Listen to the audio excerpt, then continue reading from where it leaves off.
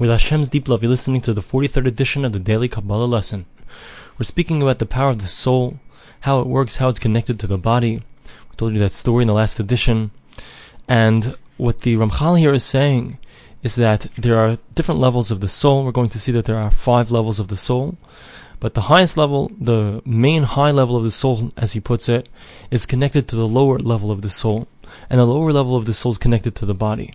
And what that allows for is that the upper level of the soul is connected to all of its roots in the higher worlds, such that it can affect the lower level of the soul and the body in turn from all of the higher levels of the world, from the higher worlds. And also the lower soul, and therefore the body, has the ability through its actions in the physical world to affect the higher worlds as well.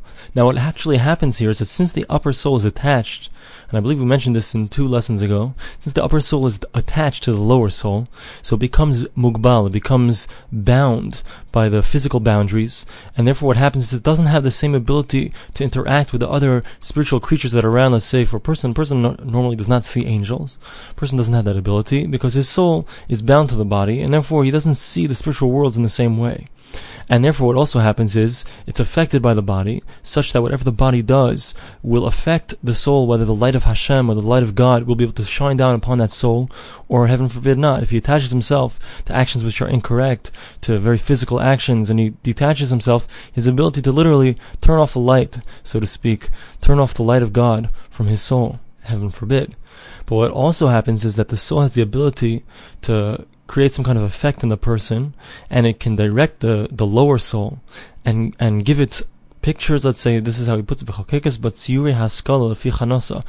to the preparation of a person, he has the ability to have a spiritual experience, to have some kind of spiritual vision, and that vision will come, or that understanding. A person can have Ruach HaKodesh, which is divine inspiration, which isn't per se a vision, but you can have some kind of understanding that's that's supernatural, and all this comes as a result of the desire and the thoughts that a person has, and that the soul inclines it towards. The Ramchal continues and says that the soul can actually have many different levels. In fact, it does have many different levels, and he doesn't put it this way exactly, but Reb Chaim Vital says, who's also a major Kabbalist, a student of the Arizal, he says that the soul actually has an infinite number of sections. The way that Ramchal puts it is that it's like a chain, and there's many links in the chain, and all of these different parts, they attach themselves from the highest levels all the way up, almost attaching themselves to God, so to speak. And the lowest level is attached all the way in the bottom. It's attached to the blood. That's how he puts it. And you actually have times where there are certain parts of the soul that go in and out of the body. So you won't even notice it happening, but you can have certain times where you have an extra part of your soul. In fact, we have a concept that on Shabbos, on the Sabbath, that there's an extra part of a person's soul. If he merits, if he keeps the Shabbos correctly, so that extra part of his soul comes in, and after Shabbos is over, the Sabbath finishes, so that part of his soul goes out. But it's something that we don't necessarily recognize. A person who maybe is on a high spiritual level can recognize that thing. And he finishes off this little section by saying that there are 5 different sections of the soul, the main sections of the soul. The lowest is nefesh, that's the part that's attached to the body. Above that is ruach, which means spirit. Neshama is above that. Then you have chaya, and you have yechida. All these different levels correspond to the different levels, to the different worlds. Nefesh is the lowest, it corresponds to the world of Asiya, the world of action. Ruach corresponds to the world of the angels, Yetzirah. The next level is Neshama, which corresponds to the level of Bria, creation, where the throne is, the throne of Hashem. Chaya corresponds to Atzilus, and Yechida corresponds to Adam Kadmon.